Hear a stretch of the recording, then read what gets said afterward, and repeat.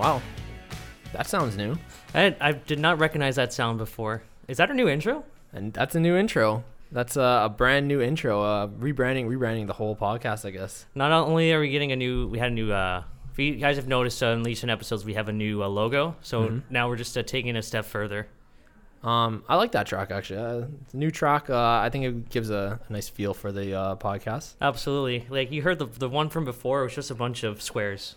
I like that, too. It started to grow on me. It did, yeah. But you know what? This feels like a little more kick. Or that snap's not a kick, guys. Don't worry. But anyways, yeah, welcome to, what is this, episode 14 of Behind the Net Podcast. As always, I'm Matthew, and joined with me is... Michael. In a few more years, in a few more episodes, this podcast can start learning how to drive. For sure. And I mean, we have a lot to talk about today. We have a couple big interviews in this episode. But we'll get to that in a bit. I mean, how's your week been going? It's been good. A lot of hectic stuff going on behind the scenes. You already knew what happened last week with me, with the Marley's thing. This week I'm actually on my reading week, so just get some time to wind down and catch up on assignments. I think, yeah, you were playing a little hockey last week, right? I was out with some friends after class. We're like, screw it, let's just go to the nearby pond and just shoot some shinny, which was a lot of fun, especially when it's with your classmates and all of them pretty much have played hockey before. So something that I like to do for sure. What about you, man? Yeah, that's what I've been doing too. I love getting on the outdoor rink, and same thing. Like, I haven't played hockey since I was like organized and everything. So I was like 14, I think, 14, 15. So yeah, I've been out of it for a while. And honestly, other than just skating around with friends, I haven't actually played hockey in a while.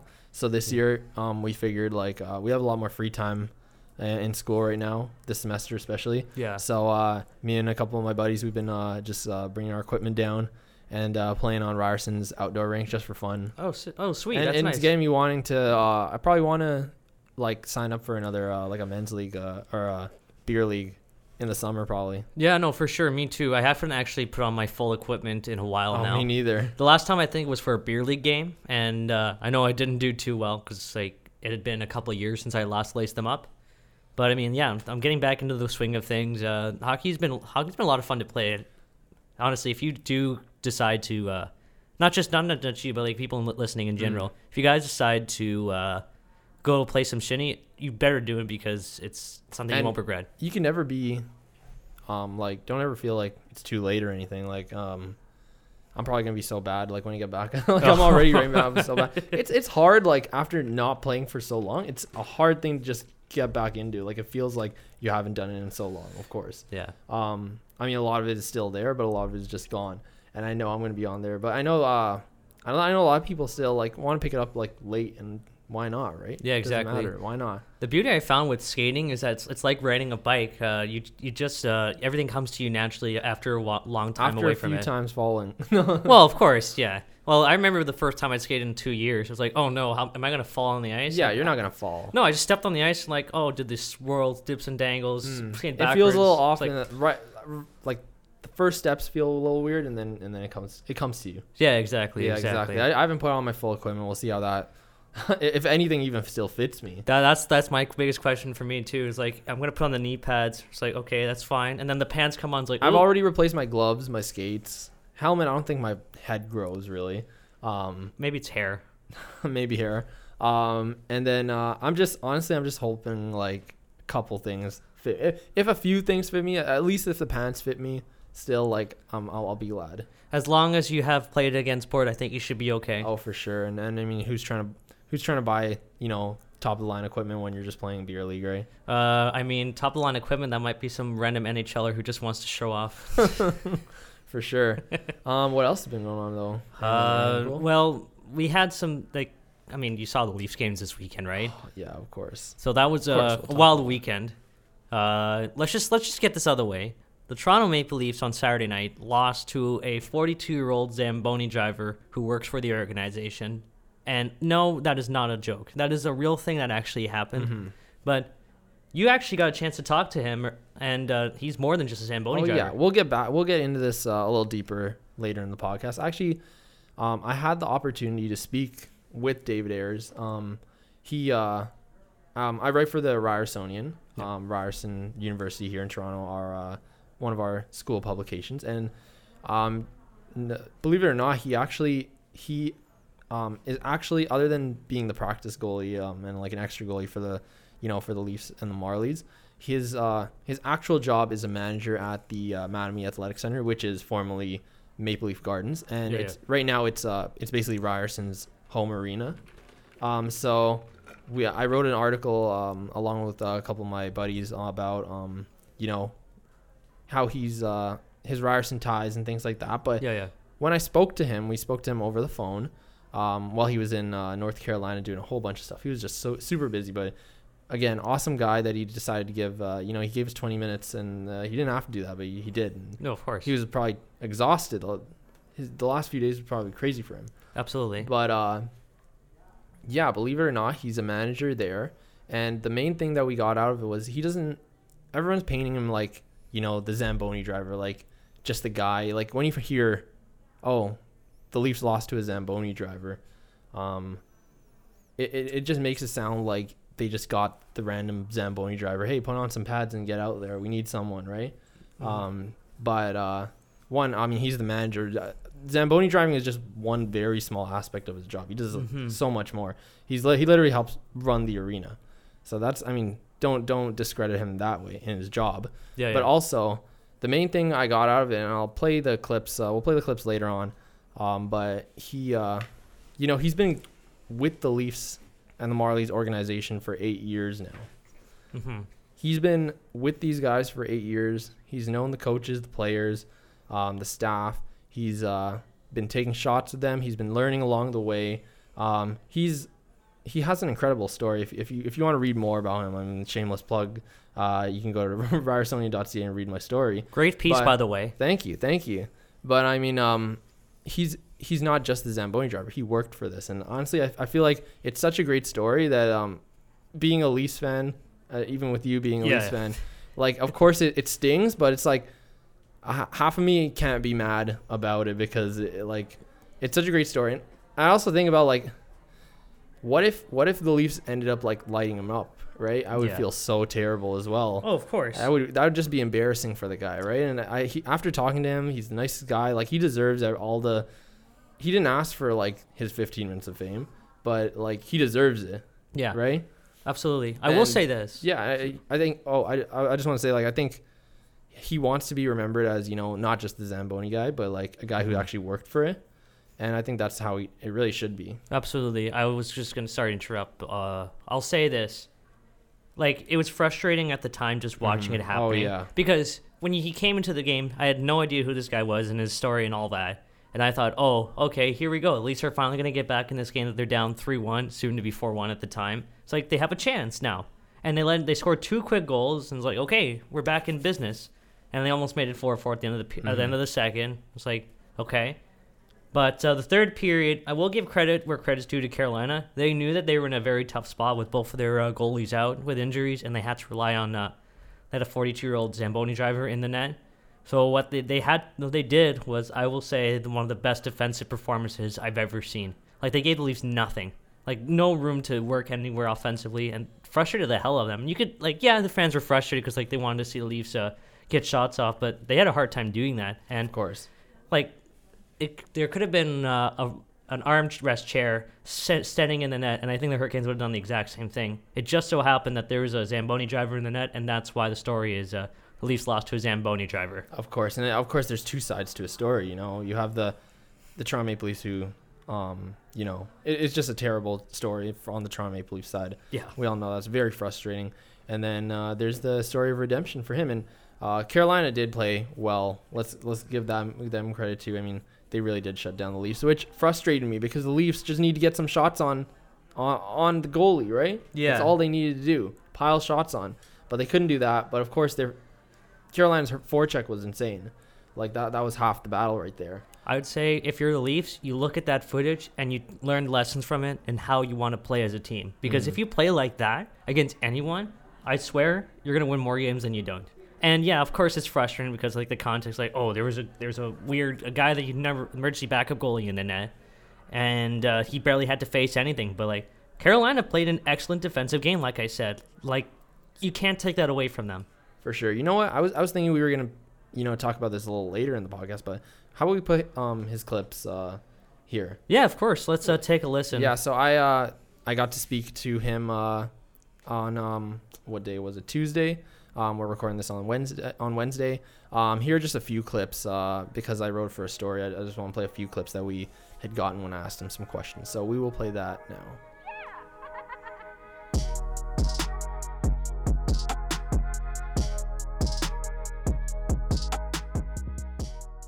A lot of the media is kind of labeling you as just a Zamboni driver, but we know that you're obviously a lot more than that, especially here at Ryerson. How does that make you feel? And I guess what would you say about that? Yeah, I think it's just a label that they put on me years ago when I was working at Ricoh Coliseum for the Marlies, and then I ended up backing up. So that was the kind of thing where the guy from Sportsnet said to me, "Hey, just so you know, I'm going to write an article about you, and I'm going to name it the Zamboni guy." So that kind of just stuck the whole time. But it is what it is. I drive the Zamboni, and I don't do it as much now, but I did then, and it's not going to go away. So you got to kind of have to embrace it. I mean, do you like that? Are you okay with that, or would you? How would you like to be recognized? I guess.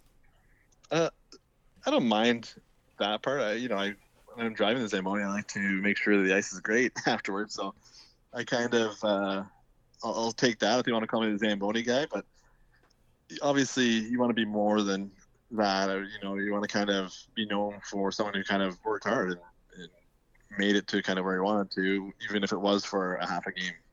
Of course. I mean, you became the only emergency backup goaltender ever to get a win. So that's a huge thing, of course. And I guess, how does it feel like, you've been doing it for a while, being an emergency backup goal. You've been in and out with the Leafs, practicing with them. I know you did the outdoor practice with them. How does it feel to hang out with them and practice with the team, I guess, on a regular basis? And then how does it feel to finally get your shot after all that? Well, it's pretty good. All the guys are great. Like, the whole Leaf organization is awesome. All the players are great. They treat you like you're one of them. And they're so much fun. We joke around. You make good friends.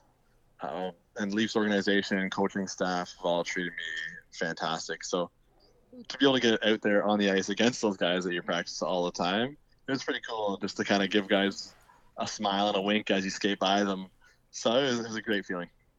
Did you feel any pressure at all? Or did they kind of just tell you we have the lead right now, whatever happens, and we'll go with it? Or did you feel the pressure of, hey, I have to win this for Carolina?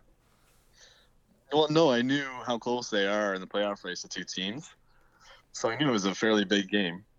But no, I stepped on the ice and all the guys met me at the door and they said, "Let's go, let's do this, let's have fun." So I felt better there. And then obviously letting two goals in right off the hop, you feel like you're letting them down.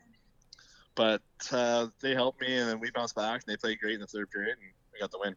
And of course, you've talked about we read a lot. You talk a lot about the hard work you did to get to this point. At any point while you were skating with the teams, like with Toronto, with the Marlies or the Leafs, did you envision yourself playing one day?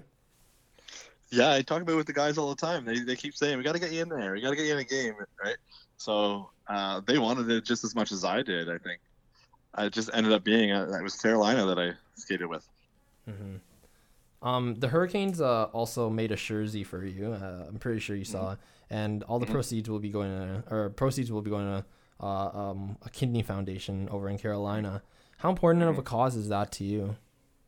So that was they came to me with the jersey or the shirt idea, and they said to me, "It's your choice where the profits and stuff go for this." So the first thing I said to them was, "Is there a kidney foundation in Carolina that we could donate to?" And so they found one, and we're going to donate a bunch of money for that.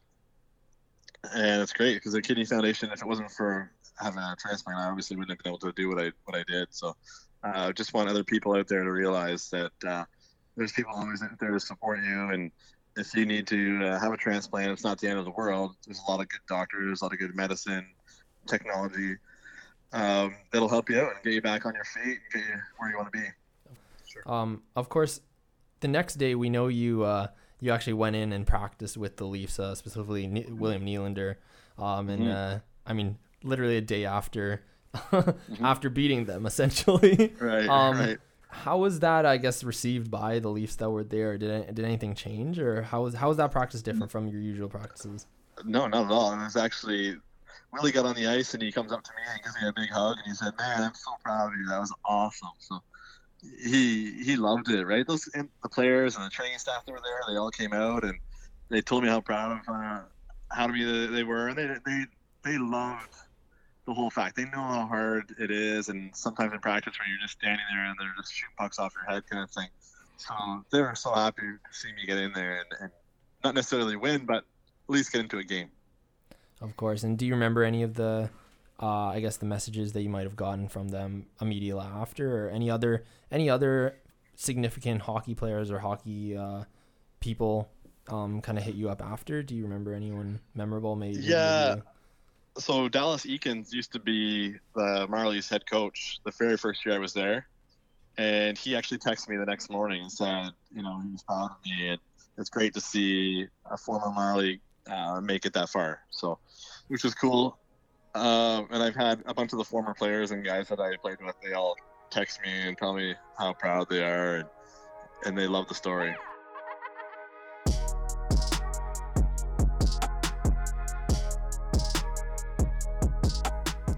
Yeah, I mean, again, he's a great guy, great interview.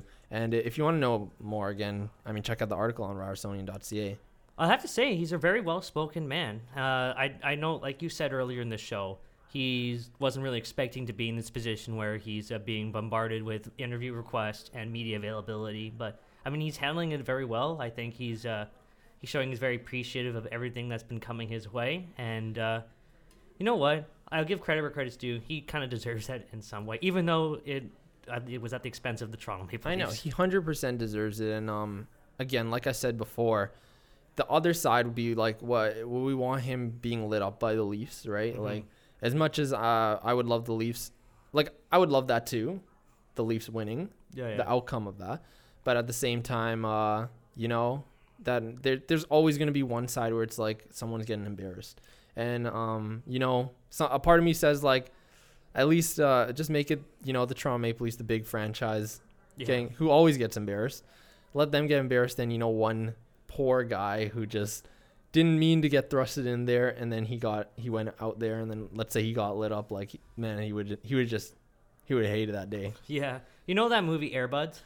Yeah, I know course. Exactly what the other team felt like after losing to a bunch of dogs. I've heard that dogs. analogy, and yeah, I mean, because everyone thinks about, hey, like, the dog, the dog is the hero, right? That's the whole storyline. But the other team lost to a dog. Yeah. So I mean, there's that storyline. But then if you want to flip it again, it's like you throw a dog in there, and like let's say they lose, then it's like the team just embarrassed themselves. The dog just embarrassed himself. Like the dog had no purpose to be on the game, but apparently he's amazing at basketball. And a little fact check as well. I know a lot of people have been talking about this. The whole like he's employed. This is just something there's been a lot of different of course reporting about him. Yeah. But when I was speaking to him and I spoke to his coworkers, I don't know if he's actually employed by the Leafs because I don't know if he gets paid for the practice gig. Mm-hmm. It seems like he just does it because he's been able to practice with them. But as far as like people say he's a Marley Zamboni driver, all those things, he hasn't been he used to be the Marley Zamboni driver, but his coworkers have told me that that he hasn't worked for the Marlies in like 5 years, ever since he took the job here at the Mattamy Athletic Center, and he's the manager of one of the managers of the building operations. Mm-hmm. So a little fact check there. I know everyone's making it, the Toronto Maple Leafs employ him, and that you'd expect for him to be biased. But I think what it actually is he got this gig where he's able to, from his time, working at the Marlies rink, he got this gig where he's been able to basically just fill in for them at practice. And that turned into being a emergency goaltender. But I don't think you get paid for being an emergency goaltender. No. Because all you do is sit in the press box unless they need you.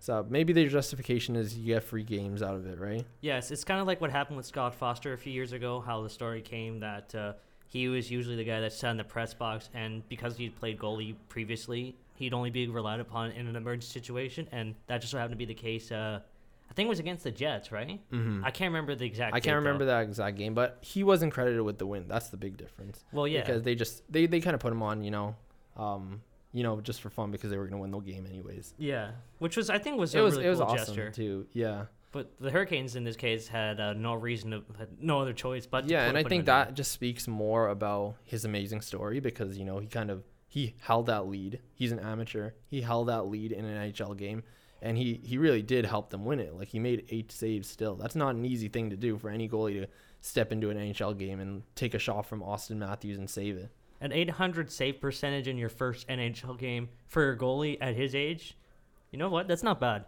For sure.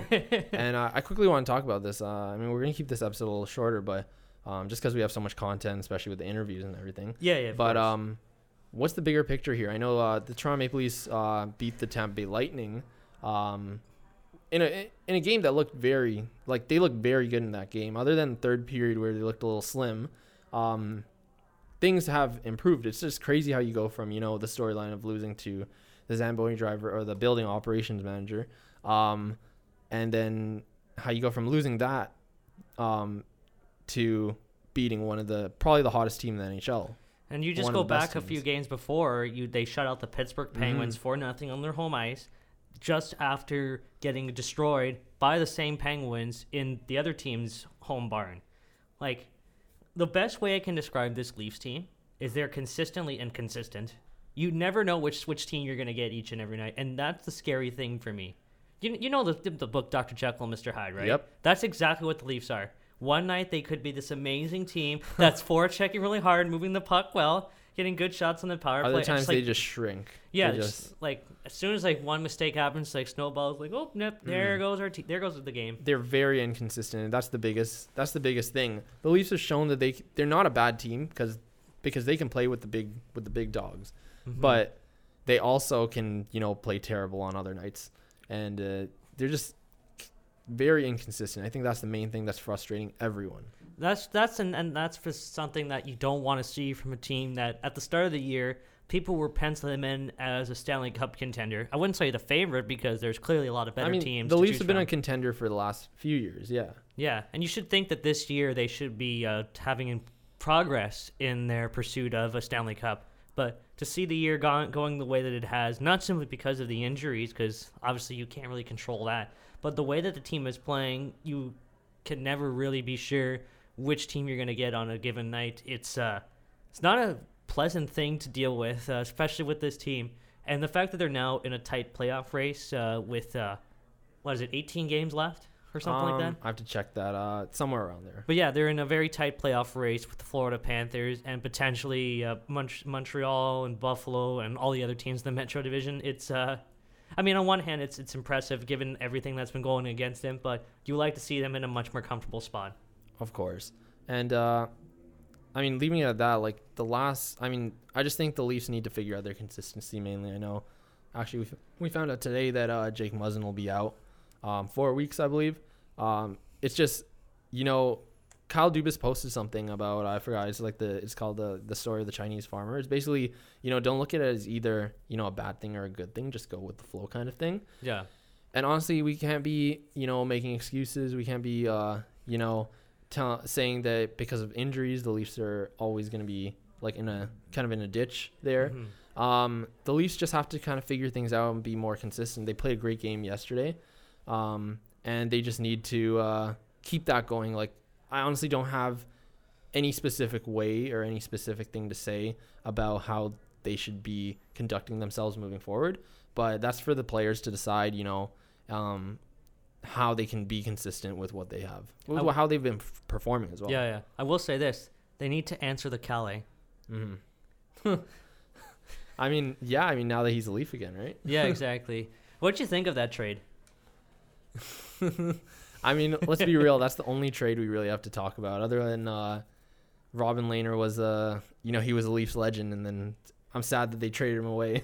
I'm just glad that they took it upon themselves to raise the banner.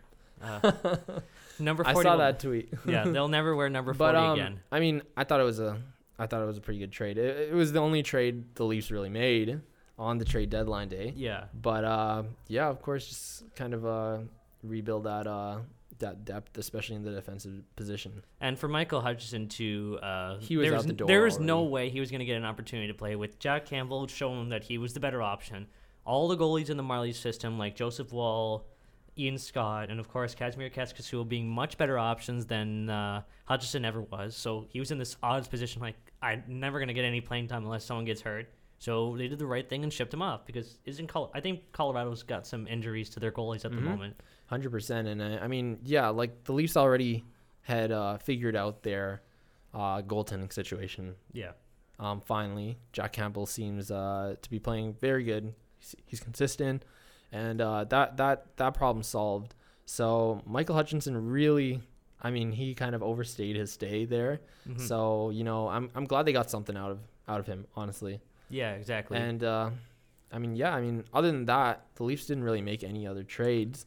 Before we move on, I do want to do like a kind of a short review on the trade deadline day in general. But before we move on from the Leafs, it's just what do you think about the fact that they didn't make any moves? I know Tyson Barrie was the biggest, I guess, trade rumor surrounding the Maple Leafs all day. Yeah, well, I will say this. I believe Bob McKenzie said something along the lines of the Leafs were being offered a third-round pick for Tyson Barrie, and if you're going to just give that up just for the sake of trading him, I would be fired as GM. For me, it would have been like, it has to be at least a first-round pick. Exactly. Because the whole point of trading Tyson Barrie is to get a replacement defenseman. The Leafs are going for the playoffs, 100%. Yep. They're pushing for a playoff spot. You don't just get rid of your defenseman, top four defenseman, and then head into the playoffs thinking you can recuperate from that. Exactly. Yeah. You keep that top four defenseman unless you can get something.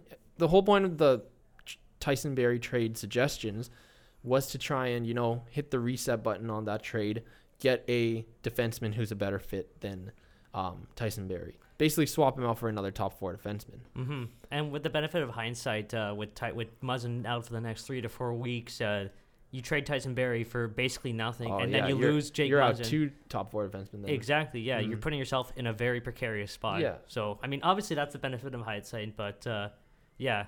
I think if you can get Tyson Barrie to like it here and want to stay for a little bit cheaper than what he'd probably get on the open market, I think that's a better win than just like holding on to him for the year and letting him go, or in the worst case scenario, which is trading him for a third round pick, which is what the market was apparently for defensemen. And I mean, at the same time, the other thing, just to quickly mention, the Leafs didn't really need to make a trade, if we're going to be completely honest with ourselves. The big move that they made was for Jack Campbell and Kyle Clifford. Mm-hmm. Then there was that Calle Rosen being brought back. Yeah. And the one move we keep forgetting about is Dennis Malgin.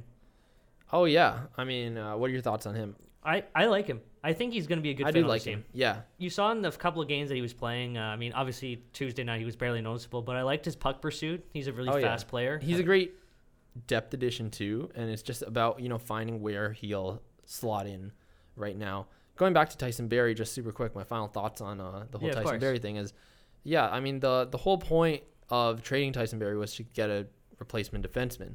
So again, if you couldn't do a 1-for-1 trade, or you couldn't do like a trade where you get that replacement defenseman in the same deal, then the whole point was to trade him for an asset or a few assets that can then be swapped in another trade for that top four defenseman, right? Yeah, exactly. So if they're offering a third round pick, if that's true, 100%, you're not going to get a top four defenseman with a third round pick. It would have to be minimum a first round pick plus to try and get another defenseman, right? Yeah, exactly. So good thing the Leafs stayed pat there. If all they were being offered was third round pick, no. Exactly. So I'll just end it off with this. Sometimes the best move that you make is the ones that you don't. Mm-hmm. And I think that that's the case right here. Just stick with Tyson Barrie for the rest of the year. It's probably in your best interest because, like I was saying, he might be more willing to stay past this season because his contract is up at the end of the year. We already know Cody Ceci's gone. There's no way they're going to keep him. For sure. And if Tyson, I think the trade deadline and the possibility that he was on the move really was on his mind a lot, and I think that affected his play in some ways. Oh, for sure. So I think that now that the trade deadline's passed, maybe he'll be more calmer. It's like I could focus on the hockey now the rest of the way, and if I really like it here, which by all intents and purposes he seems to like it in Toronto, I think it'd be worth it to re-sign him, especially if it's for fairly sure. cheap. If it's fairly cheap, I think he can get a lot on the open market though. Oh, of course. But it is interesting to see. I know the Leafs just signed Jake Muzzin as well. That was their big trade deadline, air quotes trade deadline deal. Yeah. But that was such a smart signing, and I mean, simply put, like we don't even have to get into detail. I just think it's a great signing. I think Jake Muzzin is the top 4 defenseman you want on your team. And 4 years. Well, what is he? 31 right now. 30, 31, 30? somewhere around that ballpark. If it takes him up to 34, 35, I'm fine with that. Yeah, exactly. He can definitely still play within that age range, and it makes me interested in if obviously Cody Ceci is going to walk, and if Tyson Barrie walks, what can the Leafs do with that extra cap space? You know, they need to replace those 2 guys, but it kind of gets me excited about the different options, kind of optimistic for the future. Exactly, yeah, and you also have to keep in mind all the prospects in the Leaf system. We are obviously seeing Sandin and Liljegren making their jump, and who knows how long they're going to play. Obviously, Calle Rosen's back, and I've always liked his game from last year. It's a shame that he was traded in the Kadri trade, but now he's back, obviously. Mm-hmm. And a few Marlies, Mac Hollowell is one that really sticks out for me as a player that I'd be very interested to seeing jump up on the Leafs roster in the near future. Like they have some quality options for the prospect wise, but I think if you're not fully convinced that any of the players on the Marlies are ready to make the full jump to the NHL and can make a significant impact other than maybe third pairing, then it might be in your best interest to sign players. For sure. So let's talk about the 100%. trade deadline.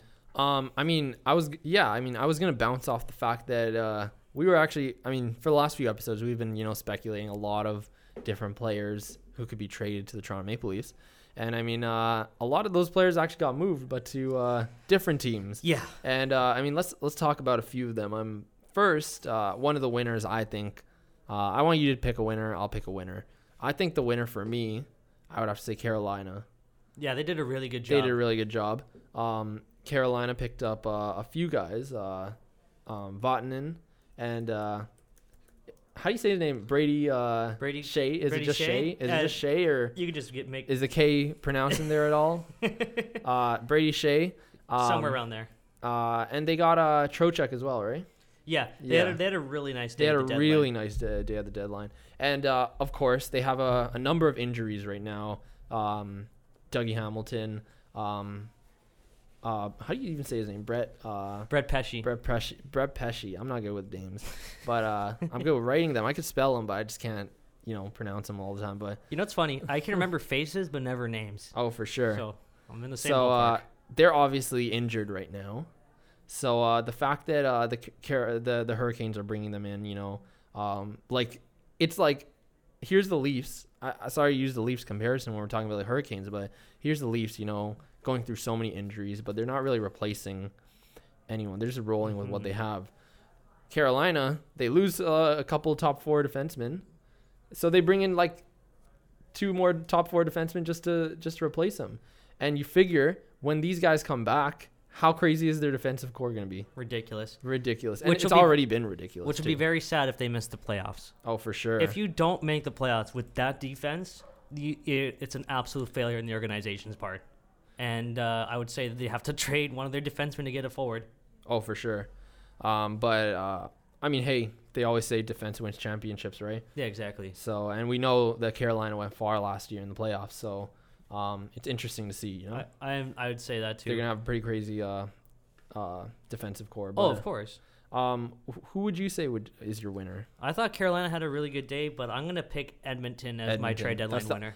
For me, those are the top 2. Yeah, I really liked some of the moves that the Oilers made. Andreas Athanasiou and Tyler Ennis are 2 really nice additions for their forward depth, because one thing that we were talking about all year, and I kept repeating myself, was the Oilers need forward depth, and they finally addressed it with 2 really good options. And yeah. We already saw it last night. They were playing both players I mentioned were playing alongside McDavid, and they immediately found chemistry. And now it's that's what they needed. They literally just need those type of players and I think that fixes all their problems. And you know what I like? I mean, we've talked a lot about before, how could the Oilers fix, that forward depth and Connor McDavid's winger, who could that be? And we suggested go big with Taylor Hall, things like that. No, the Oilers went and got cheap forwards, skillful forwards, who matches Connor McDavid's play and speed. Andres Athanasiou is very skilled. He put up I believe he put up 30 goals actually last season. Yeah, so he did. Don't forget that. He can definitely put the puck in the back of the net. And again, Tyler Ennis we've seen him on the Leafs last season. He's a cheaper forward. He can literally slot in on any line. You could play him in your bottom six, or as we saw before, he's skilled enough to play in the top six, and he's playing alongside Connor McDavid.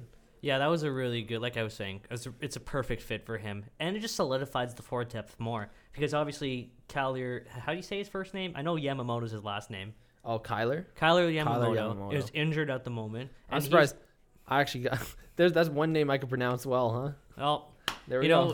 Dom Luzuluzun on Twitter, that's one name I'm never going to pronounce correctly, no matter how hard I try.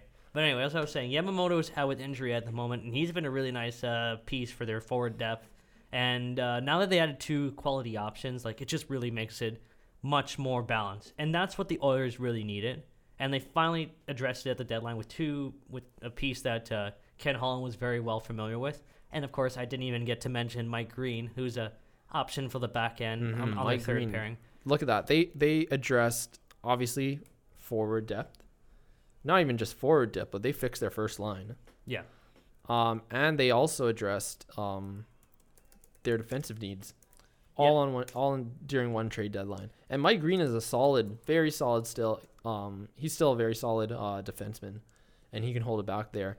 And like I said, I love how instead of going for the big name winger, they got 2 cheap skilled wingers. For that first line rather than splurging. Yeah, exactly. And that's really all they can really do because they've invested so much money in both Draisaitl and McDavid. These are the kind of moves that they have to make if they want to be able to compete for the foreseeable future. Oh, for sure. Obviously, Anthony Ciu is probably going to cost a bit because his contract is up at the end of the year, but he is an RFA and he will probably need arbitration in order to stick around in Edmonton. But I'm sure he'll accept a bit of a pay cut if that means getting to play alongside Connor McDavid. Oh, yeah. I do want to this is a very subtle winner that I want to count. The San Jose Sharks for selling off their assets. I think they're finally embracing kind of that rebuild mentality. They lost Joe Pavelski. I think that's where it all started. Yeah. Joe Thornton and Patrick Marleau are older now. The core is breaking up essentially. Yeah. And it's time for a new era. Patrick Marleau is gone. That was an easy one for them. That was an easy pickup for them. They obviously just signed him after the Maple Leafs traded him, and then he got bought out by the Carolina Hurricanes. Yep. That was an easy pickup for them, and then it was an easy flip for them. So that's a good trade. And then the main one was Barclay Goodrow. They were able to finesse a first round pick out of the Tampa Bay Lightning for him. Tampa Bay was just throwing away a first rounders like it's candy. Oh yeah, Tampa Bay's saying this is the season. We have to go for it. We have to address every need and basically make our team very tough to beat. How bad would it be if they got out early again? I honestly don't know because I think their window is starting to close. I wouldn't say their window's starting to close, but I'm saying it's starting. If they don't get it done this season, next season's not going to be the same, capacity as it has been the last few seasons. I will say this about Tampa. If they don't win it this year, then I wouldn't be surprised if a significant player on their team gets dealt. Like let's say a major shakeup to really solidify the team because they have so many good offensive weapons, but defensive end as well. Defensive, it's good. Goaltending is great. What could possibly go wrong? Oh, right. We don't know if this team can overcome their demons in the playoffs because I think that's still on their mind mentally. And if they can never get over that, nothing will. I mean, their best chance at the Stanley Cup was 2015. and that was before, they solidified themselves as the best team in the NHL.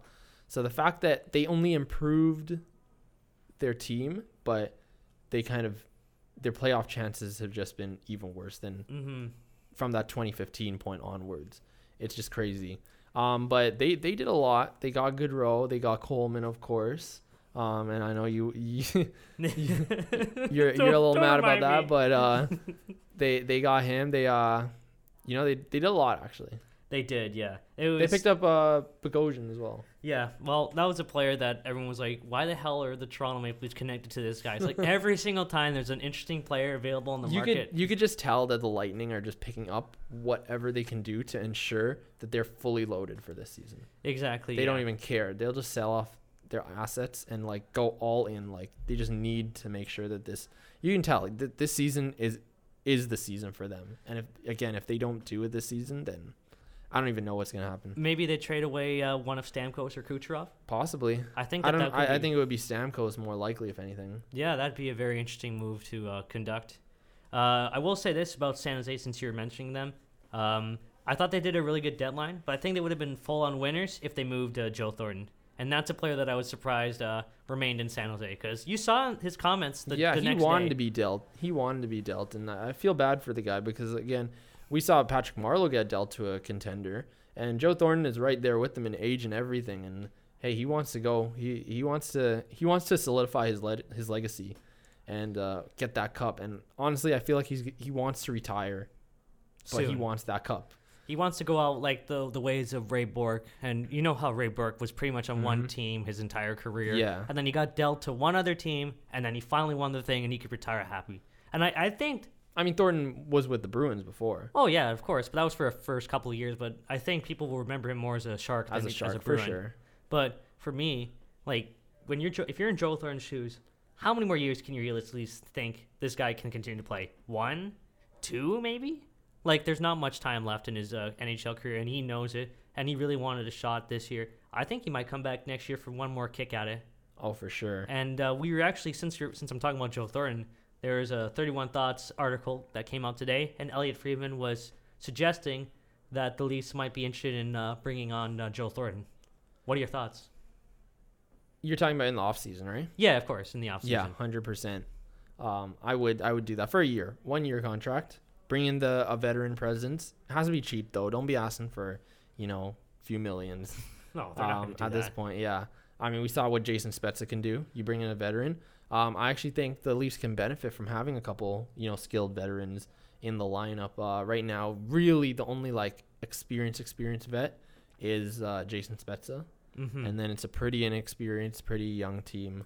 Other than that, I mean, when you count John Tavares as an experienced veteran, but he hasn't had any super deep playoff runs, or he's been in the league for 10 years now. But I mean, still, you want the guy who's had those playoff runs, the guys who have been in it for a longer time. Exactly. I wouldn't mind Joe Thornton. He's been to the finals. He's of course very skilled, and he still got it. And he can teach a lot to these young kids. We saw the effect Marleau had on these guys. You can only assume how it would be if the Leafs had maybe 2 of those vets, or 3 might be pushing it, but a couple.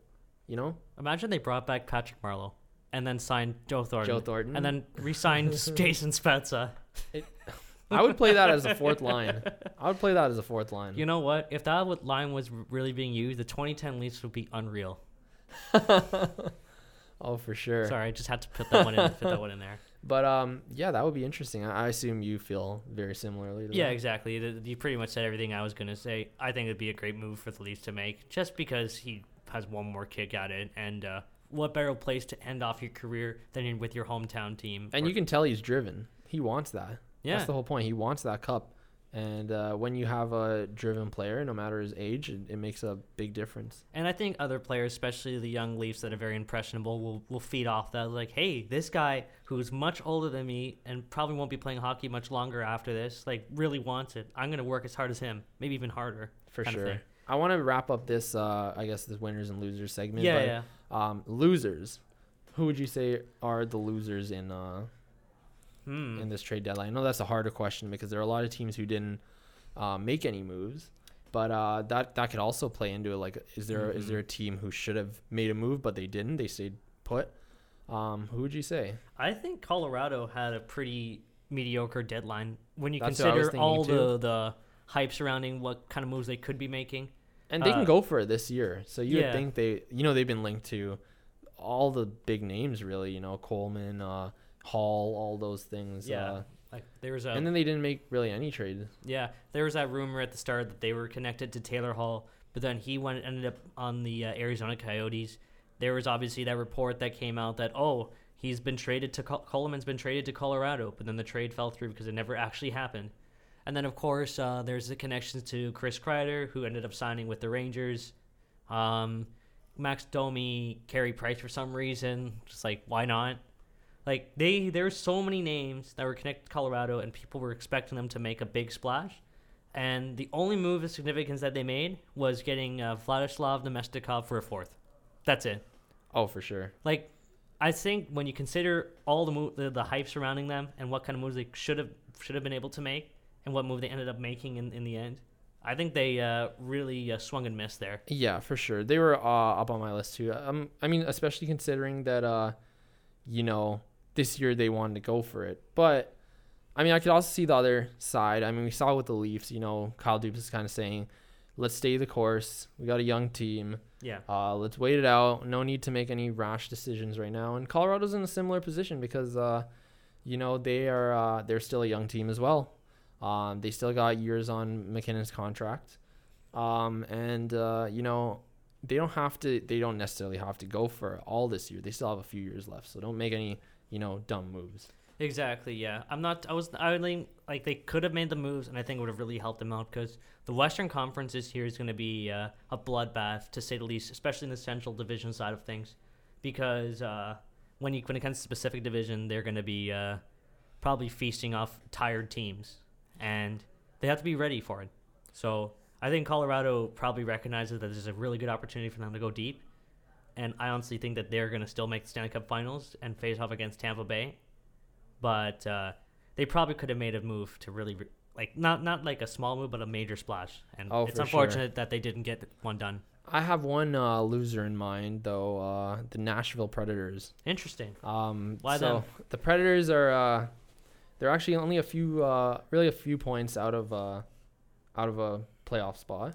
Well, I mean more than that, but they wanted to go for it this year, and that's the thing. But when you look at the moves they made, I don't know if you were paying a lot of attention to them. Tell me why they acquired Corbinian Holzer.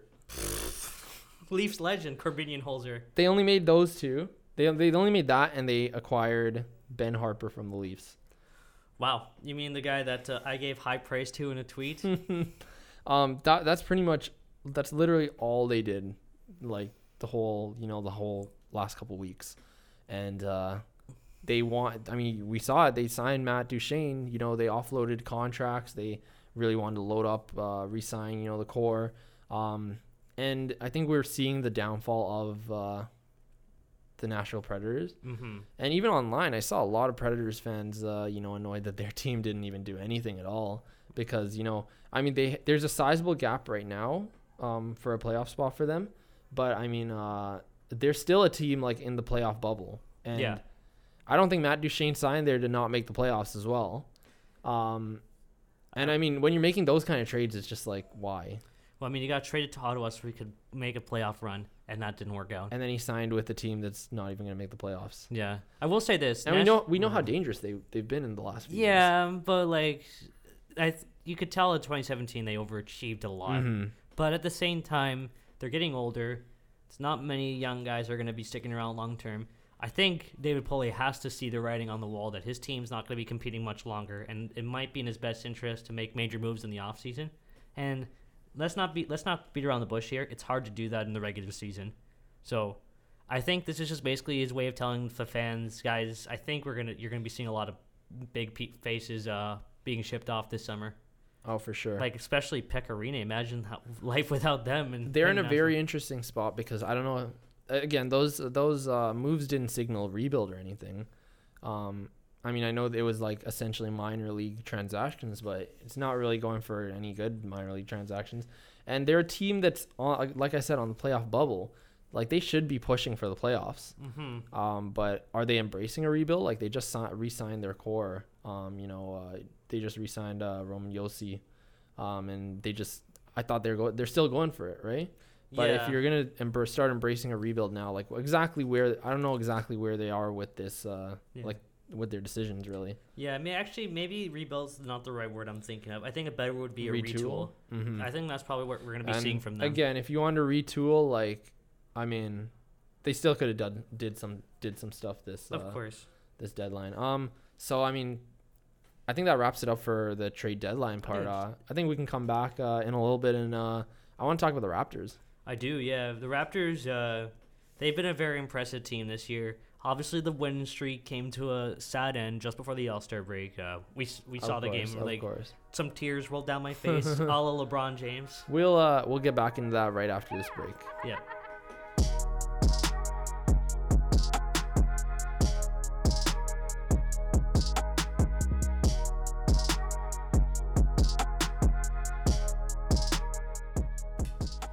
Guys, it finally happened. While we were in the break, we just learned via Twitter that Ilya Mikheyev has signed with Campbell's Soup. Finally. Soup Man. He's really Soup Man now. Soup Man finally gets paid. Long overdue. Soup Man gets paid. You know what? I will say this. When is Jack Campbell going to do a collab with Ilya Mikheyev for Soup? They can both be Soup ambassadors. That would be amazing. That would be crazy. Oh my god. That would be really funny, actually. If they don't do it, that's going to be one of the biggest disappointments in Leafs history. And like you said, it was Campbell's Soup that sponsored him, right? Yeah. That he's partnered with.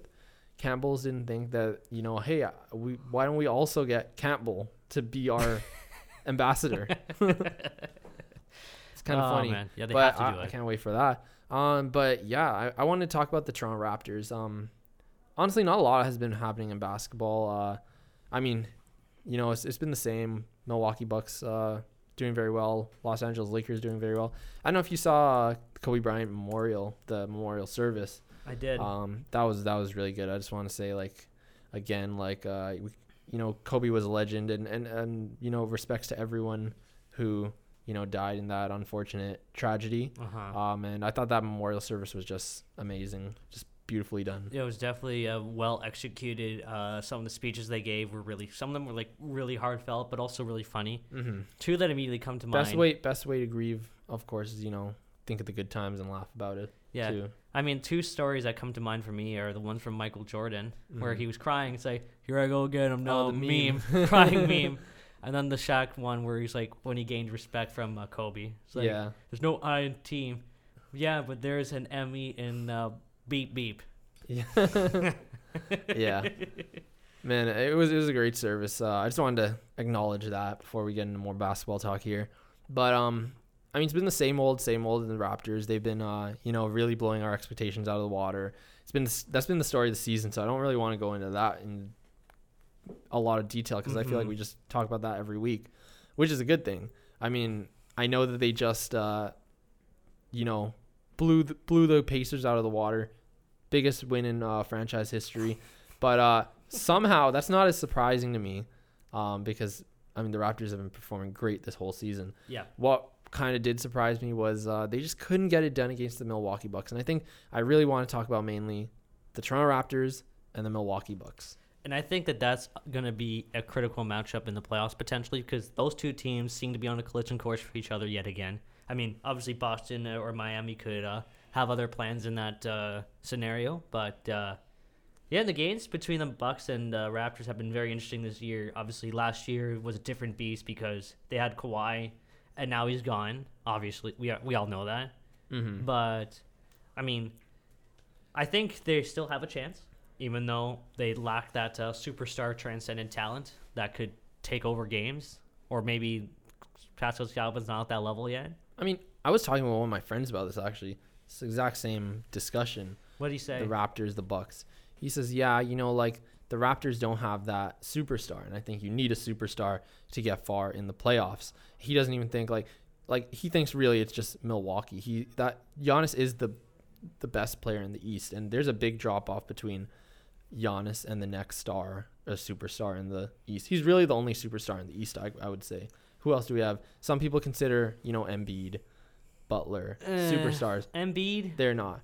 I say only like the top 7-8 players are superstars, and I would say like LeBron, Kawhi, Steph Curry, KD, Anthony Davis, Giannis, James Harden, and then then there's like I would say then there's like the border. It's like the guys who are borderline superstars. Like, do you consider them? Do you not consider them? That's where you put like people like Embiid, Jokic, Kyrie, players like that. And of course, Pascal Siakam. I think he's the biggest question mark. Like, is he a superstar or is he like? Because here's the thing. I would put in my top 10 to round out my top 10. I would put Jokic, and Embiid in there, and then possibly Dame, things like that, right? Yeah. Pascal Siakam, I would put him in my top 15, but like the fact that he's even made it to the top 15 in his third year in the NBA, his fourth year in the NBA, but his second year of being a NBA regular, right? Yeah. A consistent, not even like last year you could say he was a star, but he was just a consistent NBA starter. Just his second year, he's jumped up to the top 15. He hasn't been playing basketball for very long.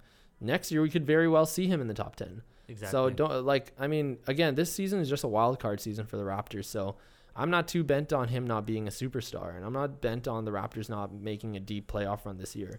But I guess we'll just see how it goes.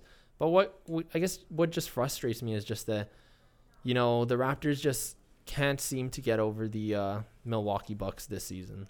And I mean, like, that's just the nature of the fact that Giannis is the only true superstar in the Eastern Conference right now. Mm-hmm. There's no one that you can confidently say. There really is no one. Like, and again, Jimmy Butler would be up there too with Embiid, the kind of borderline star superstar, that border. And like, put it this way, right now Milwaukee is the only team that has currently clinched a playoff spot, and it's not even March yet.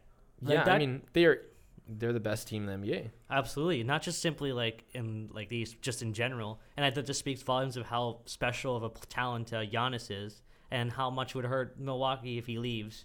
So, I mean, in that sense, like, you can't fault the Eastern Conference for not being able to fully catch up. I mean, the Raptors might be the only team that have a legitimate shot, but even then, like you said, they can't seem to find a way to completely take over matches against Giannis, because in the NBA, you could theoretically win with just one player.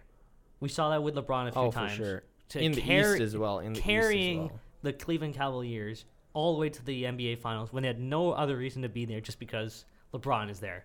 Like, that's just basically the Milwaukee Bucks right now. Yeah, when you bring that up, it kind of worries me too, because we know how LeBron alone just kind of slapped up the Raptors for so long. This is obviously a different Raptors team, a much better Raptors team. But hey, Giannis has grown now. He's had a pretty deep playoff run. And other than he hasn't had much playoff experience. He's very young still. He already made it to the third round in I guess his first real meaningful playoff run. And I mean, as a contender as well. When they had a first round exit, like, that was just like when they were on the come up. Yeah. I wouldn't even say they're a contender. The fact that he made it to third round in his first year of being the Bucks' first real year of being a contender, I mean, it makes me wonder what he can do this season. Is he the player that can lead a team? Like, he does make players around him better. Yeah. Like LeBron. So I want to see. Like, I'm kind of scared of that. The Toronto Raptors don't have a transcendent superstar like Kawhi Leonard, who, again, in the playoffs we saw. The Bucks beat the Raptors in the first two games, and then Nick Nurse put Kawhi on Giannis, and everything changed. If the Raptors can't figure it out in that same way, because they don't have a superstar like Kawhi Leonard to guard him anymore, I don't know what will happen in the playoffs, but I do want to see. But it's just frustrating that it's looking scary because the Raptors just can't seem to get past them in the regular season. So it just makes me a little pretty scared of the Milwaukee Bucks. It will be a very interesting matchup if those two teams are on a collision course in the playoffs, that's for sure. And I will say this. I think the Toronto Raptors are the modern-day equivalent of the Detroit Pistons of the early 2000s, where they're a really good team without a transcendent superstar. And you could probably say, like, Siakam is kind of like Who's that guy that was like, I'm trying to remember his name. It's a defensive freak. I know why it's a meme. It's literally a meme, and I don't know why it's not coming to my name to my. It's the guy with the big afro. Yeah, let me get it right now. But I will say this. Yeah, that's the kind of team. Is it Ben Wallace? Yes, I think it's Ben Wallace. Yeah. Now, that's what I kind of think of the Raptors as. There's not many teams that can just win just off of pure teamwork in the NBA. Hasn't really happened like that in a very long time. It's the era of the stars, really. Yeah, but I think if this is a way to like really just change the NBA's focus. Like, hey, you don't just need two amazing talents. You can win with solid teamwork. This Raptors team might be the team to do it. And I think that's why, like, if you just say to them, hey, just pretend you're like the 2004 Detroit Pistons, they might have said, yeah, I think we're in a similar ballpark. I think it's also safe to say that Giannis, I mean, he's my pick for MVP, and he's really making the case for it. I don't know how you could say he didn't lead this Milwaukee team to, being the best team in the league. They usually give it faster than faster than who was the first team to clinch it last season? Was that not LA, the Golden State Warriors? Possibly. Because I know I don't know because I know the Warriors didn't really finish that high up. Like because the Raptors even had a better record. Or maybe it was Houston. But possibly, I don't know. I have to double check that. But I mean, the Milwaukee Bucks did it fast, and they are a very good team right now. Yeah. And it's no doubt because of Giannis. So I mean, I'm excited to see what he can do. I am excited to see what he can do because maybe he can come here in 2021 and we'll see. But it'll be fun because this Toronto Raptors season has no expectations, no pressure, and we'll see what they can do. And all the pressure is on Milwaukee to go far. Oh, for sure. All the pressure's on them. None of the pressure is on the Raptors. I think that's probably the best position to be in when you have no expectations on you. Because as soon as you have those expectations on you, then it's harder to execute. But I mean, let's be honest here. LeBron always has expectations on him, and he does just fine. Maybe Giannis is in the same spot. I think Giannis can be that. I mean, he, like I said, he just had his first real playoff run. And how long did it take for LeBron, to really win his first ring? How long LeBron won his first ring a little older than, I wouldn't say much older, but a little older than Giannis was. Yeah. So let's not rush Giannis here yet. I think everyone's rushing him because he's, that free agency window is coming up. Yeah. But let's not rush him just because of that. He's only 24. Yeah, and I think if I'm not mistaken, LeBron won his first championship in his 8th season, I want to say. Yeah, and on top of that, he did take them to the finals, but that was in 2007. And I'm just saying, give Giannis some time. Yeah, give him some time to join the Raptors, and then he'll win his first championship. Of course. So that's pretty much all I really wanted to talk about in terms of basketball and the Toronto Raptors. Yeah, we do have another interview today in today's episode. This one's a pretty exciting one. Jacob Perreault, he plays for the Sarnia Sting of the OHL. He's slated to go top 20 in the upcoming 2020 NHL draft. He's absolutely lighting it up in the O right now. I got to talk to him. Unfortunately, you couldn't make the interview. I really was hoping to talk to him because he's a certified beauty. He is a certified beauty. Trust me. We talked a little bit about his father. I'll just introduce it quickly. His father is Yannick Perreault, played drafted by the Leafs, played mainly with Montreal, came back to the Leafs for I think a season or and a bit, probably a season, a little bit, a shortened season. Leafs legend. Leafs legend, and we talked about how he's doing in the O, growing up in around the NHL, and also a little bit about his Chipotle order, things like that. So let's jump right into that, and then we'll be back with some trivia. We're gonna switch it up. I think Michael's gonna ask me a little bit. Yes, and just gotta say before you start, you're gonna really like this interview. Oh, for sure. Okay, we'll be right back.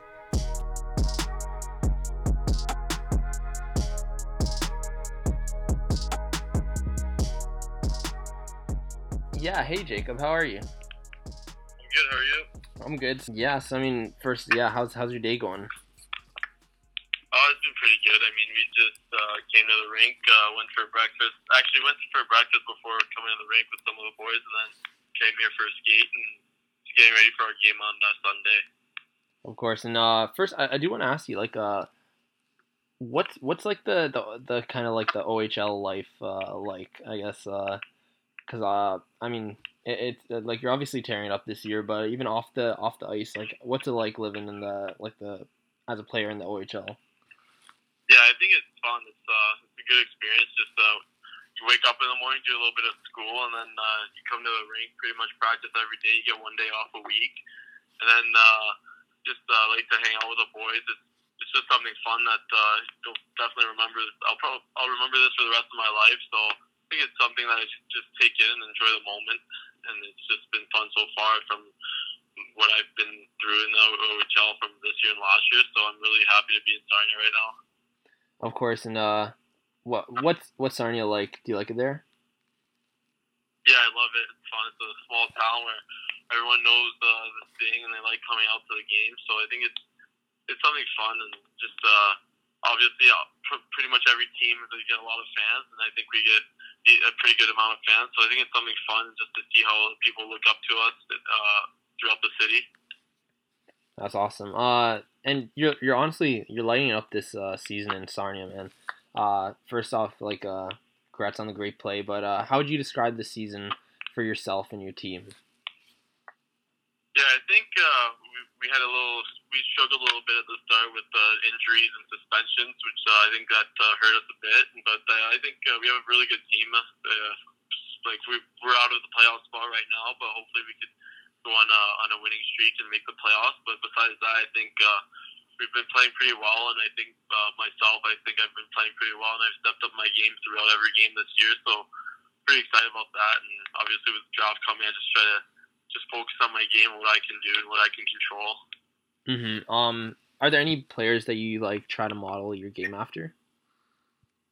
Yeah, I like watching Brock Besser, Alex Ovechkin, Alex DeBrincat, all the guys that I try to model it after. Of course. And yeah, so you're preparing for the NHL draft, and I have a few questions about that. Of course, I mean, as you're preparing, what's kind of like the process like? I mean, this is your draft year, so what's that kind of like? Yeah.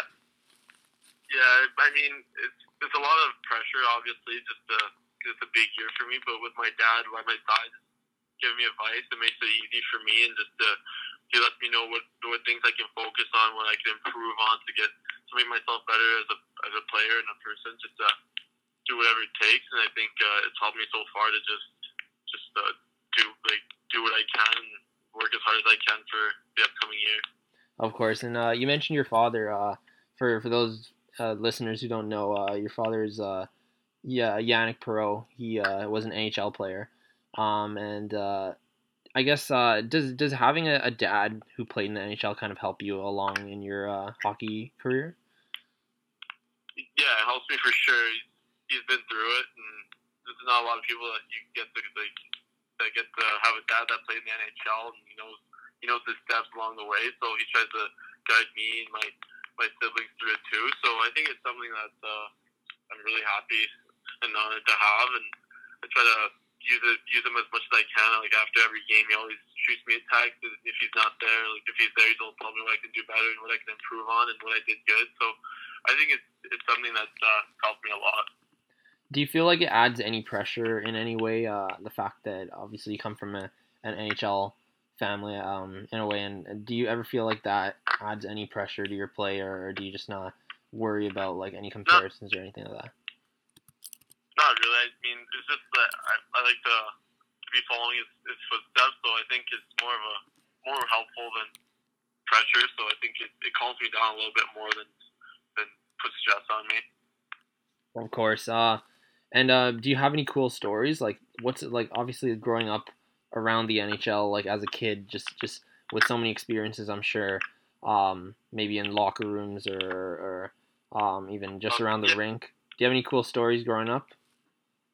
Yeah, my dad in the summer he used to host like a tournament for fun back in like an hour outside of Montreal. It's Magog, and he'd have like a tournament there and have a couple NHL players. He'd like one year he had Crosby, Patrice Bergeron, David Perron would come a couple times. Chris Letang came. So there's a couple of like big shots, but obviously when I'm young I don't really notice that. So I just go in the locker room with my dad and just hang out there. And I mean, at that time I didn't understand like who those guys were. I thought they were just like my dad's friends, but they were actually like really good hockey players. So I thought it was something that once you grow up and you realize those guys were like who they were. It's something special, and that I'll always remember. Of course, and I mean, I'm sure. So you got to meet them, right? Like when you were young. Pardon? You got to meet all those players when you were young, when they would like be around your dad and stuff. Yeah, I did. Yeah, that would have been cool. I know you were born in Montreal when your dad played there. What would you consider your hometown? Because I know he played for a number of other teams, like including the Leafs here. Yeah, what would you consider your hometown? I guess. I'd say I have two basically. I grew up in Chicago. I grew up in Montreal, so I was like 10, 11, but we moved quite a bit because my dad was playing. But came back there after he retired for like a year or two, and then moved to Chicago for like past 6 or 7 years. So I'd say Chicago and Montreal makes a mixture of both. Mm-hmm. And if you were to pick like a one of your favorite teams growing up, what would that have been? I'd say in the last couple of years it's been Chicago because just growing up there and watching Kane, Taves, Panarin, DeBrincat, all those guys. And I'd say before that I liked Montreal too, because I was born like when my dad was playing in Montreal, so I was born in the city of Montreal. So I'd say Chicago and Montreal are both my favorite teams. Mm-hmm. I like every team, so. Yeah, and your dad, he had a few stints with the Leafs, but I think after you were born as well, he had a short stint with the Leafs. Do you remember anything about Toronto at all, or was Toronto a part of your life at all? No, I don't remember anything. I just know like my sister was born there, and I know my older brother probably remembers more because he was a little older at that time and probably remembers a lot more when my dad was playing. But I mostly just remember the last couple of years. And maybe in Arizona a little bit, Nashville a little bit, and Chicago a little bit. Of course. I guess what are you looking forward to most about the upcoming draft? Yeah, what kind of what are the next plans? I guess for you moving forward for the draft. Yeah, I think it'll be a great day. Just you never know what'll happen on draft day, but just to have my name being called up to the stage, and I just have to thank my mom and my dad and my brothers for everything they've done for me. So I think can't wait for that moment. And I think it'll be something special that I'll always remember. Of course. So I do want to talk about like I guess just some more casual stuff. Are you into like movies at all or music? Of course. Yeah, I'm a lot into music. I like listening to music. Yeah, fun. What kind of music do you like or are you into? I like country and a little bit of rap or whatever it's called now. Oh yeah, have you been to Boots and Hearts? You out there? No, I haven't. No, yeah, it's a huge country festival out in Bay Area. I don't think that's too far out from Sarnia. Yeah. Close to in the GTA. Yeah, I've heard of I've never been to it. Yeah. Maybe one day, right? I know a ton of players go out there. Yeah. How about what about movies? What kind of movies are you into? I mean, I watched the Endgame. Those superhero movies are kind of fun, but I like comedy movies. It's like Will Ferrell, like Step Brothers, all those Anchorman. I see. Yeah. What would be your go-to meal on a cheat day? I'd say Chipotle. Chipotle's always been. What's your order at Chipotle? I get a bowl with rice, pinto beans, and I get double chicken, and I get mild, medium, and then cheese, and then lettuce. Oh man! So for the listeners, you heard it here. If you wanna eat like a certified professional athlete, basically, that's what you gotta eat, you know. What else do you like to do in your free time? Any cool hobbies? What do you and the boys like to do? I guess to kick back. I mean, sometimes we just go for a hot tub just to hang out, and sometimes some guys have the game UFC on their PS4, so sometimes we go there and play for fun, and then besides that, I like to relax and just recover, and I like to watch the hockey highlights. I think that's always fun, and just sometimes we go watch hockey games at someone's house, and it's always something fun to just watch hockey highlights. I think it's always been interesting for me. Of course. So, I mean, I do want to wrap things up, but I guess what do you think you'd need to do to ensure you make it to the NHL sooner rather than later? I think just keep working on my strengths and weaknesses. Just keep improving my all-around game. Just keeping stronger physically, because at that level, it's bigger guys, older guys, and just got to keep getting stronger and stronger. Mm-hmm. And regardless of where you get drafted to, I guess what would it mean for you to get picked by an NHL team? Yeah, I mean, it's something that you dream of as a kid, so I think it'd be something special for me and even my family. I think it'd be something that I'll remember for years to come, and it'll be something that's like I wouldn't even be able to describe it, because I'd be so happy for it. Mm-hmm. And how much I guess how in touch do you keep with your dad these days when you're out in Sarnia? Yeah, I keep in touch with pretty much my whole family at least once every 2 days, just if not every day, because we're a really tight family and we all get along pretty well. So we keep in touch, and then we're all excited at the end of the season, so we can all go back home and reunite as a family and just have fun, touch back on what we've been up to and all that. Of course, and I'm sure your family will be right there at the draft. Proud to see you get drafted by a team this year. I mean, those are all my questions. I don't know. Do you have any cool stories from this season you might want to share? Any funny things that happen kind of with the team or with the guys?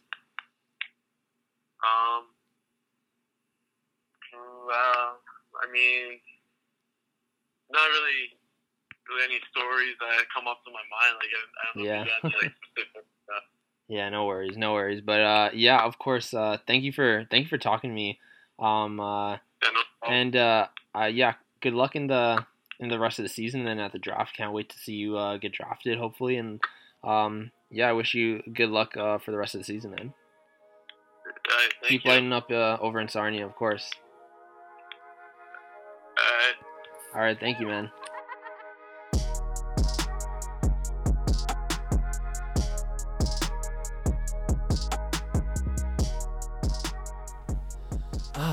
That was a good interview, and he's a great guy, honestly. Yeah, I totally agree with that. Like I said before we started that interview started, he's a certified beauty. Great guy.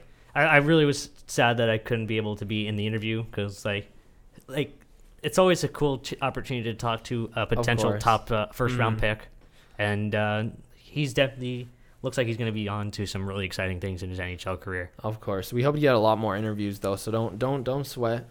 We're gonna I know you're gonna track down a bunch of interviews too. Oh, of course, for the show coming up soon. But yeah, I mean, and hey, I mean, for you guys, if you want to order his Chipotle order, that's always interesting. If you want to eat like a professional athlete or about an NHL draftee, there you go. So I see you holding that book already. Yes, I'm hockey trivia. I'm holding a book called Classic Hockey Trivia. No, I don't know how classic it's gonna get, because I'm gonna tell you the truth. One, I'm not the best with trivia, and then go back in history, like it just gets worse. This book came out in 1997, so so they're not gonna be asking about Austin Matthews. No, I'm not. It's not gonna say in here who was born in 1997. Austin Matthews. There'll be some. I'll just flip through the book, find a random question, see. Let's see. I can assure you, I'm not gonna. I can assure you, there's gonna be some obscure questions in there. Okay. And I for sure won't know those. And then I can assure you, like, there will be some easy ones that I probably won't know, or I might blank out. I'm not okay. I'm just gonna flip through this. Well, it'll be fun. Yeah, it should be really fun. I'm just gonna pick a random question in this book. Is it multiple choice or is it just straight up? Multiple choice. Answer? Okay. So first question: who is the oldest NHLer to score 50 goals in a season? Johnny Buick, Joe Mullen, Phil Esposito, or Marcel Dion? I think it's Phil Esposito. Is it? Is he locking that down as your final answer? I hate the pressure. I'm gonna lock it in. I'm wrong. I'm sorry. We're already off on the wrong foot. We're already off on the wrong foot. Who is it? It's the guy that I mispronounced his name. Johnny Buick. It was A. A.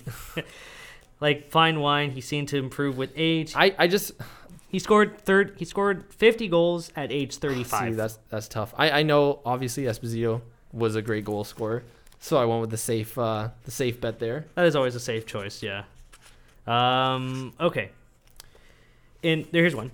Which Detroit player beat up Colorado's Claude Lemieux in 1997 to avenge the vicious hit from behind Lemieux had laid on Detroit's Chris Draper during the 1996 playoffs? Man.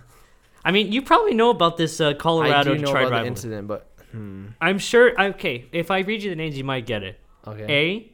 Brandon Shanahan. B. Darren McCarty. C. Martin Lapointe. Or D. Jamie Pushor. I don't know if I said that one right. And what exactly was the question? Was it It was about who hit Claude Lemieux after he destroyed Chris Draper in the 96 playoffs. oh man, because I know Brendan Shanahan did his fair share. Again, like I was born in '98, so we didn't actually see this. We're seeing all this stuff on YouTube. You saw this in the womb. But I know, of course, and we all know Brendan Shanahan was up to his own shenanigans. Yeah.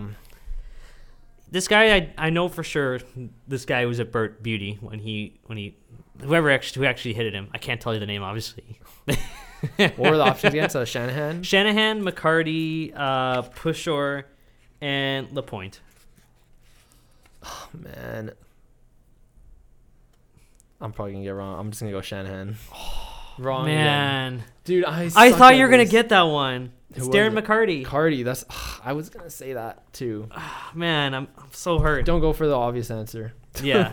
No, see, because Darren McCarty, I was gonna say I was gonna give you a hint that he scored a big goal in the playoffs once, and the one I'm referring to was in '97 against the Flyers, where he did the just D through the entire Flyers defense, like one of the biggest goals he ever scored, and pretty much the only big goal. Clearly, he I'm ever not smart. scored. This is why I ask you the questions usually because, I mean, you know your hockey trivia a lot. Yeah. Oh, of course. Let's just flip through this book here. Do some random spiel while I find a question. I honestly don't know what to say. You can't put me on the spot like that. Okay. I think I found one. Which of the original 6 teams had to wait the longest before one of its players won a scoring title? A. The Boston Bruins. B. Chicago Blackhawks. C. New York Rangers. Or D. Detroit Red Wings. This is question number 6.9, by the way. 6.9, nice. So the options, what were the options again? It wasn't Boston. Toronto Maple Leafs weren't one of the No, options. Toronto already had a scoring title. Yeah. So Boston, Chicago, New York, Detroit. I'll give you a little bit of I don't a think hint. it's Detroit because I don't think it's Detroit. I'll give you a hint. It's But not you who you sigh like that, and then it just makes me reconsider. I will say this. It's not who you're thinking. So the options were Detroit, Boston, New York, Chicago. and Chicago. Because, I mean, like, obviously, you think, oh, well, New York didn't do anything. Who had to wait the longest until they... Had won a a player that won a scoring scoring title. title. I mean, like, with all the Detroit legends, obviously, that's why I don't think it's Detroit. These are like, they're not obscure questions, but it's like, because you know the players who've won, it's just like, Yeah. which team like waited the longest? Take your time. Don't worry. The music is playing, so you can drown we have out to add your... the music in, huh? Oh man. Oh, my Lord. This is awesome. I'm gonna go with scoring title though. Boston, Detroit, Chicago, or honestly, I'm just taking guesses. I'm terrible at this. I'm just gonna say Boston. Is that your final answer? Yeah. No. I'm so It's sorry. not. I'm so sorry to do this, Who man. is it? It's Detroit. Really? Yep. How long did they wait for a scoring title? They entered the league in 26-27, and it took them 23 years to get one. I wasn't even looking at it like that. I wasn't looking at it like from when they were born to like their first scoring title. I was looking at like who got it the latest, like who had a. Oh man. Ted Lindsay won the scoring title in 1949-1950 when he led the league with 78 points. It's pretty interesting. You'd think Detroit, like with all the history that they have, would have won a title sooner. Who was Boston's first? It doesn't first say in the scoring? book. It just says who actually one first. I'm gonna because I thought it was gonna be the New York Rangers. To be honest with you, when I looked at that question first, like, oh, is this That was definitely a the tough Rangers? one. I didn't think of it like how they're going with, from the birth of the team. Mm-hmm. I thought it was just like which team had which team had their first Art Ross winner or like scoring title winner, Mhm. the latest, basically. That's what Yeah, I thought it was. exactly. But they're looking at it like 23 years as opposed to like, let's say, I don't know, I'm just saying, like, let's say the New York Yeah. Rangers had a scoring title in like 1960, let's just say. But let's say it was a team like they're obviously not, but let's say they were only born in like 1950. Then Yeah. obviously that's shorter than 1940 as when they're born in like 1920s, right? Oh, exactly. But I was thinking it's like, it's probably who had to wait the longest for or who had the latest year, basically. Precisely. Man, this is tough. I know. Let me give you an easier one. I'm sure you'll get. I'm confident you're gonna get this one. Which two teams have met the most in the Stanley Cup playoffs? Okay. There's no options for that though, right? There's no pretty option sure I for know. this one. I'm just telling you the question. I think you'll get this one. Toronto, Montreal. Is it not? You got half of it right. Montreal. Okay. Montreal and Boston. And Boston. That because that was gonna be my second guess. It's interesting. It's Yeah. considering because when Toronto got moved over to the West, right? Yeah, because like in the 80s and Yeah, the 90s yeah, for a bit. yeah. But no, yeah. I know historically, like especially in original six times. Yeah. At the time of this book, they had met 28 That's what I was times in the thinking. playoffs, but they've obviously met a few more Boston, times Montreal. since then. The last time they met was in 2014, I want to say, and Montreal won that one for some reason. Mm-hmm. I don't Let me ask you a couple from there. go for it. I'm probably not going to get any of them. These are tough. They are, These yeah. are tough, man. But this is the beauty of it. Oh, that's the one you just read. What are the odds of that? Finding that question. So how does this work? You get the question and then And then you turn there's a the couple answer to you. pages, and you'll find the Okay. answer. You do a little spiel and Well, obviously, we already heard about Mikheyev signing on with you're gonna buy a Campbell Soup. Yep, I'm going to buy a soup. I'm just hearing that Jay like- Bouwmeester. Actually, that's a little too tough. That's like Yeah. numbers right there. There you go. I I'm see not gonna get numbers. that. We're not gonna do numbers. Jay Bouwmeester actually just spoke with the media in St. Louis today for the first time since his unfortunate incident. So it's good to hear that he's in good spirit. And what was the other thing? They already re-announced the rescheduled game. Obviously, that doesn't really matter, but I mean, good for them for getting that done really quickly, even though it's like not like a huge pressing need. What is this, chapter 3?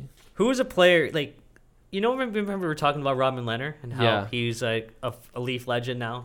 You know who else is a former player that got traded to a random team on deadline and then got traded somewhere else? Mark Streit. Remember that a couple of years ago? Oh yeah. And actually, that's how I got inspired by the post. Is I saw on Twitter Mark Streit's banner being raised by the Lightning, even though he never actually played for them. I have one. Okay. This is kind of hard as well, but let's just see. How many players have won the MVP award, but not been elected to either the first or second NHL All-Star team? Which is crazy to think about. Do I have options or? Oh yeah. A, 1 player, B, 2 players, C, 3 players, or D, never happened.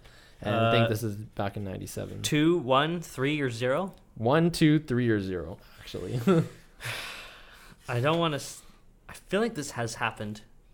I feel like there's like one random year where a player got picked MVP and then for some reason we're like, nah. Although I feel like it would be one of those questions where it's like, they would be like, that just seems retarded. There's no way that wouldn't happen. But this is the NHL. Weird things have happened, so I'm just gonna guess 1. Close, and honestly, I definitely wouldn't have gone to that either. 2 players. Huh? That was actually my second guess too. Oh my god. Okay, here's one more. We'll just do a quick one.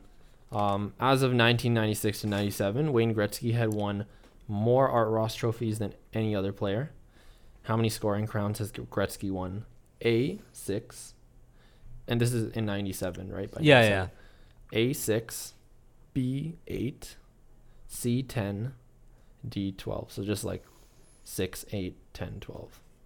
Those are your 4 I options. feel like it was 11. That's why I was waiting for 11, and then never showed up. Well, I know he won most of his scoring titles in the 80s, and then in the 90s he became a scrub. I'm joking, of course, because he scored a hat-trick against the Leafs one time, and that was apparently his best game. Of course. I'm going to say 10 times. 10 times? Yeah. Is that your final answer? I'm just guessing here. Yeah. What? Nice. See? Better than me. Oh, come on, I can't man. find it. These are tough questions. They These are so tough questions. And you came in here like I know that for you, you know a lot more about like old school hockey. than not me. really. I A lot wish more that than me. one was a lucky guess. I was like 11. But like, no, I'm not that knowledgeable. This about is my hockey interesting. history. I do want to ask this one. Go ahead. I want to ask this because I want the answer actually. But Okay. in which NHL arena will you never see a Zamboni? Actually, it's funny. I was On the thinking topic about of asking that Zambonis. question. Oh, okay, then you know. I didn't actually see the answer, Oh, so I don't know. okay. So the options are Pittsburgh Civic Arena way back in '97, Of course. Montreal's Molson Center. These aren't even used right now. No. Vancouver's GM Place, or D Detroit's Joe Louis Arena. What? This will be the last question I asked you. What? Okay, so No, I'm just Oh. like I'm just reacting. I don't know the. I'm not- okay, I have absolutely just no take clue. a guess. We'll just wrap it up with this one. This Oh is my- a good book though. This is one you have to Yeah. like study up on. You know. Yeah, like this is like what's on the test? What's gonna be on the test? I saw like some of the questions I was reading through. It's like, it was like tough ones with numbers. It was like which goalie recorded a 2.0, you know, save percent or whatever for 5 consecutive seasons or It's something like, like that. Okay, who the hell knows? Who the even hell- played back then, you know? Yes. That's But who played. okay, pick one of those arenas. Oh my god. Who like? I'm just gonna take a stab in the dark. Civic Arena? I don't know. I think the main reason I'm asking this is so we can get, you know, an Just explanation give me for the this. answer because I'm But curious. no, it's Vancouver's General Motors Place, and Huh. apparently Orca Bay, the company that owns the Vancouver Arena and the Canucks, I don't know if it's still the same, is not allowed to use a Zamboni under the terms of its sponsorship contract with General Motors. Instead, a GM machine called an Olympia performs the ice cleaning duties. And funny that, I mean, this week has been pretty. The topic of this week has been Zambonis. So I've seen people talk about the Zambonis. Yeah, I actually found out that, I mean, I didn't find out, you know about it, but yeah, the big distinction that there's the Zamboni and then there's other resurfacing machines. Zamboni isn't really a Zamboni. Yeah. It's the name of the brand of the Zamboni. I mean, Yeah. okay. Let me Ice break it cleaning down for you. machines. The ice resurfacing machine is called a Zamboni because the person who invented it, his last name was Zamboni. Yeah. So that's why his brand is Zamboni, and he also invented the machine. But then I guess down the line, other brands, you know, started tapping into that machine and making their own version of it. So I guess Olympia is another type of ice resurfacing machine. But since he's the one who made it, I guess Zamboni is the most popular and most common one. I wonder if that company you mentioned is still cleaning the ice for the Canucks because I I don't know know. that was in '97. We It's have to look possible. into that. Yeah, we'll have an answer for you next time. Imagine Dave Ayers didn't even drive a Zamboni, but he drove a Olympia. Then all the headlines have to change. Yep. Oh my lord! Then it's gonna be like Joe. You can't say he drove a Zamboni if he drove an Olympia. Oh, Olympia. Let me see. Okay, just keep going a random spiel while I look this up. I mean, I don't know what to say. I mean, you'd have to change the headlines to they lost to an ice resurfacing. I don't know. They lost to an Olympia machine. They lost to Olympia machine driver, an Olympia ice resurfacer driver. That would have to be the whole title. Interesting. So this is Wikipedia, so take this for a grain of salt. But apparently they still use it. Wow. I think we'll wrap it up with that. I think that's probably going full circle. Yeah. So again, thank you for listening. You can follow me on Twitter at Matt_Rodrigo_. And of course, if you want to see some memes and self-deprecating humor, follow me on Twitter at the Leafs IMO. Thank you. And yeah, I mean, let's hope we have a lot more content coming forward, a lot more interviews, and things are starting to get good. So we'll see how everything goes. Thank you for listening again, and we'll see you guys next week. And we'll see you on the flippity plop.